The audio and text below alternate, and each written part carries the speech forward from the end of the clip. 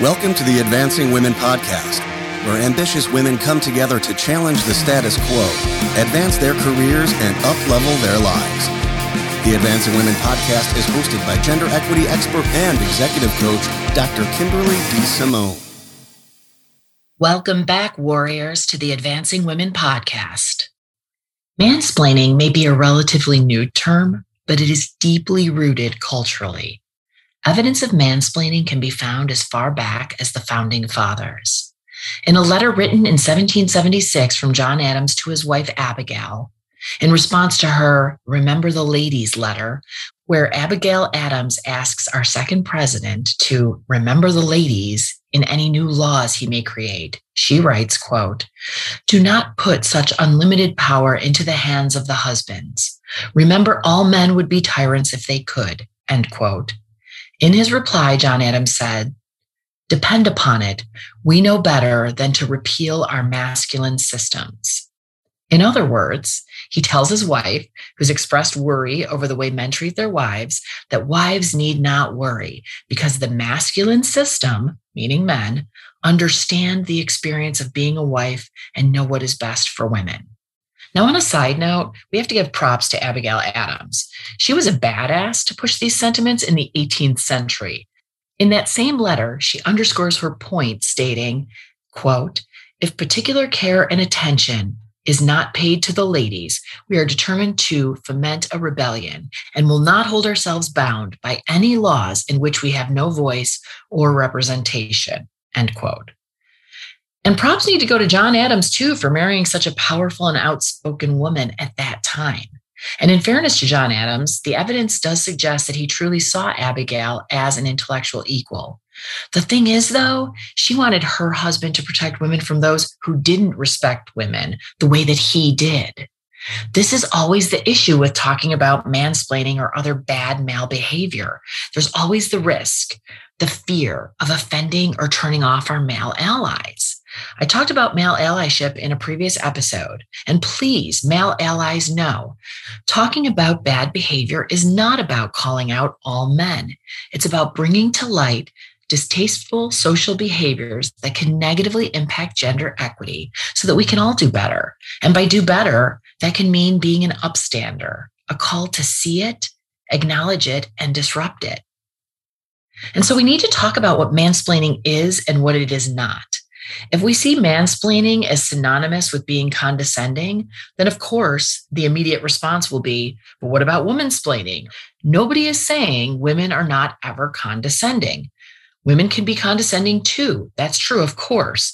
But retorting with, why isn't there womansplaining, is a failure to consider historical context in terms of men speaking for women in politics, in the media, and still often in the workplace.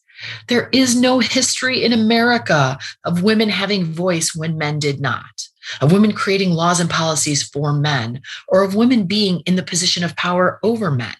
This is an important part of the discussion. When we talk about gender differences, we have to consider the wider context, the historical context, and the data. Hegemony is the political, economic, or military predominance of one group over another. Given the data, can anyone really legitimately argue men's predominance over women in the areas of economics or political history, even today? Men have always and still hold most of the wealth, most positions of power, pay, and prestige, and most top leadership roles in industry and government. And this matters. When male is the default, when men are overwhelmingly considered the experts, we can't womansplain because mansplaining is not synonymous for condescension. Of course it isn't. It's so important to distinguish mansplaining from condescension and patronization because mansplaining includes additional variables like power, bias, and historical privilege and dominance. Mansplaining is a condescending explanation by members of a socially, culturally, or legally privileged group in their interactions with those who don't hold the same power and privilege. On that rationale, women cannot partake in similar behaviors because we do not and have not ever in any country been in a position of power over men in any domain. Mansplaining is an interaction between a man and a woman where the man displays dominant behaviors, provides unsolicited and sometimes even incorrect information about a topic on which the woman has greater expertise. But also, mansplaining is where condescension and patronization intersect with bias, power, and privilege. Androcentric bias is the assumption that the male view is the norm or default. Androcentrism refers to the propensity to center society around men and men's needs, priorities, and values, and to regulate women to the periphery.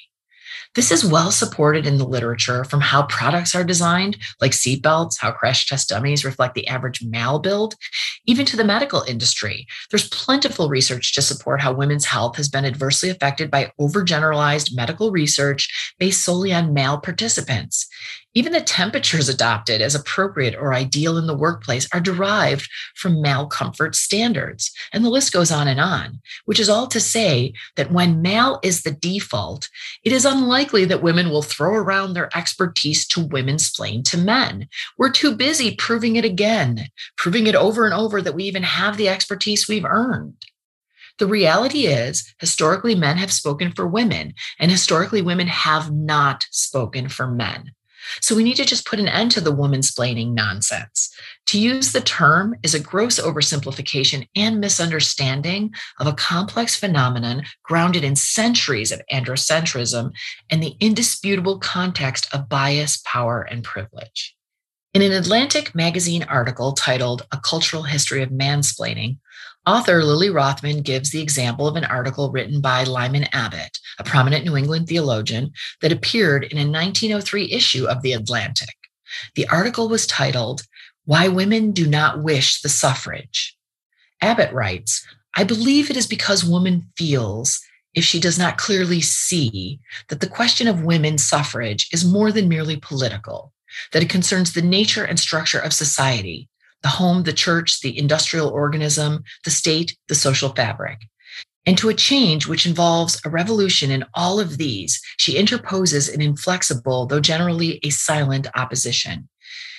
It is for these silent women whose voices are not heard in conventions, who write no letters, deliver no lectures, and visit no legislative assemblies that I speak." So hopefully you see the mansplaining smattered all over the article, starting with talking about what women feel and then don't, quote unquote, clearly see. Thank you, Abbott, for bringing clarity to women's feelings despite their apparent confusion on the issue. I don't think women were confused at all about the suffragette movement. They wanted the right to vote. As Abigail Adams said more than a century earlier, to not, quote, hold ourselves bound by any laws in which we have no voice or representation. Then when he says, I speak for those who don't. Yes, Lyman Abbott, you totally know what women want better than they do. I guess women in favor of suffrage just didn't understand the true female experience as well as he did. And these are older examples, right? So you may be saying, that doesn't happen now. And this again is the dangerous and limiting mindset that suggests problems that hinder women have already been solved. Centuries later, in Solnit's very famous 2008 essay, Men Explain Things to Me, which later became the 2014 book, Men Explain Things to Me, this behavior, this phenomenon, was brought into the modern vernacular. Later that year, the term emerged in pop culture when it was first used on the internet meme database Know Your Meme. And in 2014, the term mansplain was officially added to Oxford dictionaries. From these origins, the term mansplain quickly gained momentum, especially in social media. An increasingly popular meme topic, it has steadily gained traction in the online community and in the media, much to the chagrin of many who argue it is sexist. And so we have to deconstruct the term and do a quick inventory of the power dynamics that are so important to the topic, which is the conversation I'm starting with this episode and trying to have here. Gender bias is rooted in the interpretation of who the expert is in situations and on topics, or at least who the expert should be, along with the assumptions of which gender is more competent. It has been shown through research that the male vantage point is often seen as the default in relation to expertise on most topics of discussion. This androcentric bias, the assumption that the male view is the norm or the default, is proven in the research, which shows that men are often perceived by observers, colleagues, managers, associates, etc., as expert and as the most informed contributors, even when this is not the case. Part of this is the take control ideal, which is so valued in the workplace when men do it, but less so when women do. This is that tightrope bias, the balance between being perceived as too masculine or as too feminine when we don't adopt masculine traits. In the workplace, in most professional domains, the research shows that often men are expected to assume control or take charge, while women are expected to take a step back, to foster cooperation, to be supportive. Long-standing and widely held, although often unconscious, beliefs about gender can reinforce women's perceived lower status position relative to men. This and many other biases I've discussed in previous episodes, from unconscious bias, androcentric bias, tightrope bias, think leader, think male bias, explain how we still have very fertile ground for instances of mansplaining to bloom. So male allies may be asking, but how do I recognize mansplaining in others so I can be an upstander? Or maybe, if you're really self-reflective and self-aware, really committed to the growth mindset, you might be asking, how do I know if I am unintentionally mansplaining? Author Kim Goodwin was asked this question by her male colleagues, and she created a chart, and I'll include a link to that highly entertaining graphic in the notes, and I'll post it on Advancing Women Podcast Instagram as well. But the chart evolved from these three very simple questions Goodwin asked. 1, do they want the explanation? Goodwin notes, if someone asks you a question, explain away. Unsolicited explanations may be fine within reason if you're someone's teacher, manager, mentor, or confidant. Explaining after they've declined your help is almost always disrespectful. Conversation is a good place to start building the habit of consent. This is about helping level the playing field where power dynamics often favor men. 2nd, Goodwin asks, are you making bad assumptions about competence? Explaining things to knowledgeable people isn't just wasting everyone's time. You may, regardless of your intent, undermine them by implying you don't trust their competence or intelligence. You also run the risk of undermining yourself by looking like you have an inflated opinion of your own knowledge. With knowledge in hand from the research data, we know that men tend to be seen as experts and women have to prove it again and again. We need to be mindful of this with commentary. It may unintentionally perpetuate this bigger problem. So this ties to Goodwin's final question, the 3rd question. How does bias affect your interpretation of the above? Both questions are complicated by sexism and other kinds of bias. We're all taught gender bias in behavior and communication from an early age, even with boys and girls being criticized and praised for different behaviors in school. We all like to think we treat people fairly and equitably, but it is often assumed women are less competent and knowledgeable. So in that context, that data-driven knowledge needs to be considered in terms of how these behaviors land and to agree help preserve unfair and inequitable assumptions and stereotypes that can contribute to women's unequal status in leadership when we aren't recognized and respected as experts. And numerous studies over the past 5 years have explored women's reported experience with mansplaining. And from these detailed accounts, researchers have identified 5 areas where mansplaining is particularly pervasive. First, pop culture and current events. Things like politics, books, film, music, and sports, of course, where male is the default opinion, is really prevalent. The second, men explaining women to women. Things like sex or gender roles, exercise and exercise techniques, the woman's body, women's sexual needs and sexual pleasure, what we feel and how we perceive things. The third thing, technology, things like vehicles, tools, computers, equipment. Fourth, work, things like men explaining your profession, the woman's profession, to them when they are not in that profession. Explaining how to best perform one's job, or equating an article or book they read is almost on par with a woman's decades of experience and learned expertise. And finally, education. In fact, many women with PhDs, for example, report men with very limited knowledge of a field in which they are seen as a top expert, weighing in and providing unsolicited feedback, input, and guidance. And like most women, I can think of many times I've been mansplained to. But one of my favorite examples, one so filled with irony, you might not even believe it's a true story, but I assure you it is. I'm going to share with you the time someone mansplained my mansplaining research to me. So it's important to provide some context to set the tone here. First, this example is about a presentation that resulted from my scientific research and scholarship that was reviewed by my peers and received a Best Paper Award at a national conference. My plan was to share the learning from my evidence-based scientific study at an internal brown bag lunch type of forum. Second, for context, I am a feminist scholar and gender equity expert. My PhD, which is in leadership and policy, and dozens of peer-reviewed articles and presentations focus primarily on structural, organizational, and societal barriers and biases that create inequity and hinder the advancement of women and underrepresented groups in top leadership roles. And this is all just to say that my research agenda and scholarship are grounded in that framework.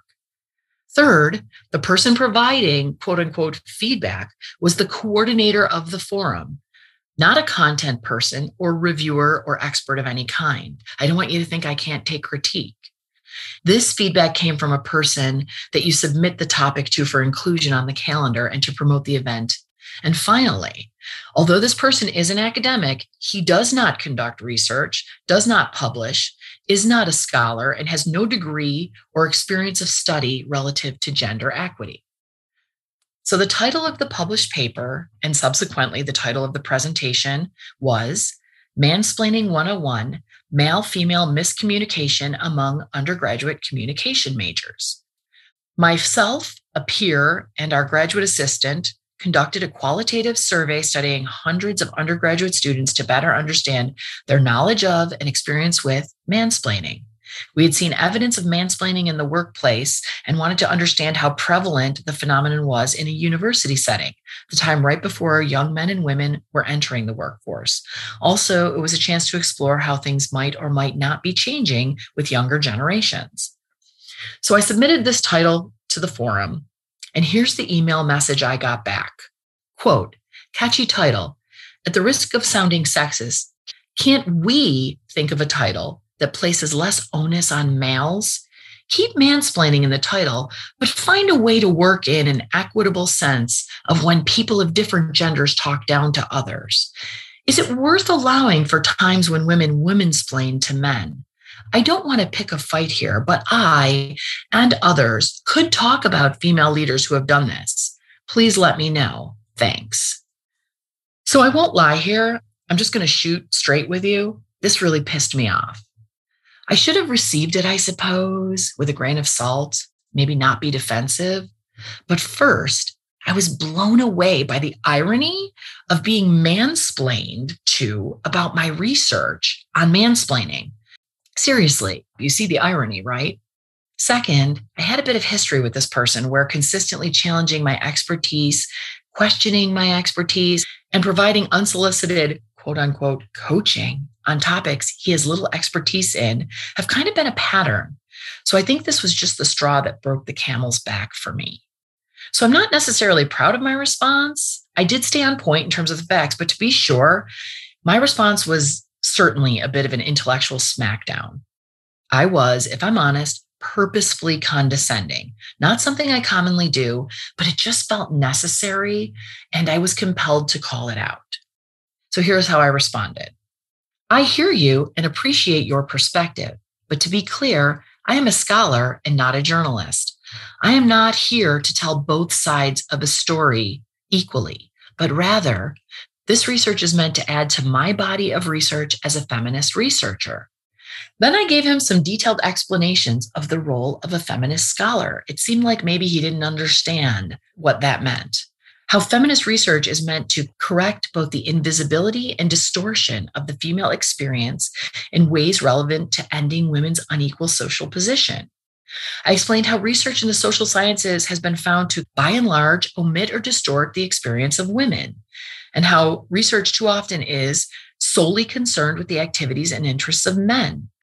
I ended with how feminist researchers don't also give voice to the dominant power, but rather focus on the lived experience of the marginalized and underrepresented. I needn't have done all that explaining, but I couldn't help feeling like I really needed to challenge his constant random thoughts and opinions against my decades of scientific study, knowledge, and expertise. Now, I know this is just one example, but it's important to realize how often this happens both publicly and behind the scenes, and how it contributes to undermining women's positions as experts. There is always backlash when the dominant power is challenged. So with mansplaining, it is unsurprising, predictable even, that we are now hearing rumblings of womansplaining or femsplaining, and that's just not a real thing. We need to call this behavior out, and we need our male allies to not feel stung or attacked by the term, to understand and consider the historical context of our experience in the workforce and in the world if we're going to try to create a more equitable professional landscape for women. But again, I've said this before, you can't clean your house if you don't see the dirt.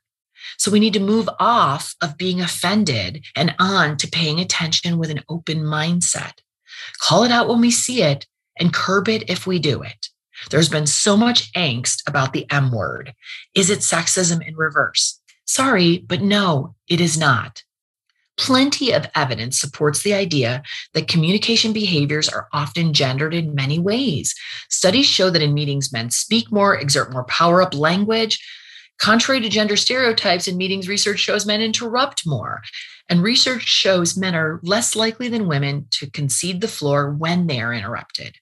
Women worry, correctly, by the way, that if they fight to get their voices heard, they will experience backlash. Again, having to constantly make the choice between being liked and being seen as competent or the expert.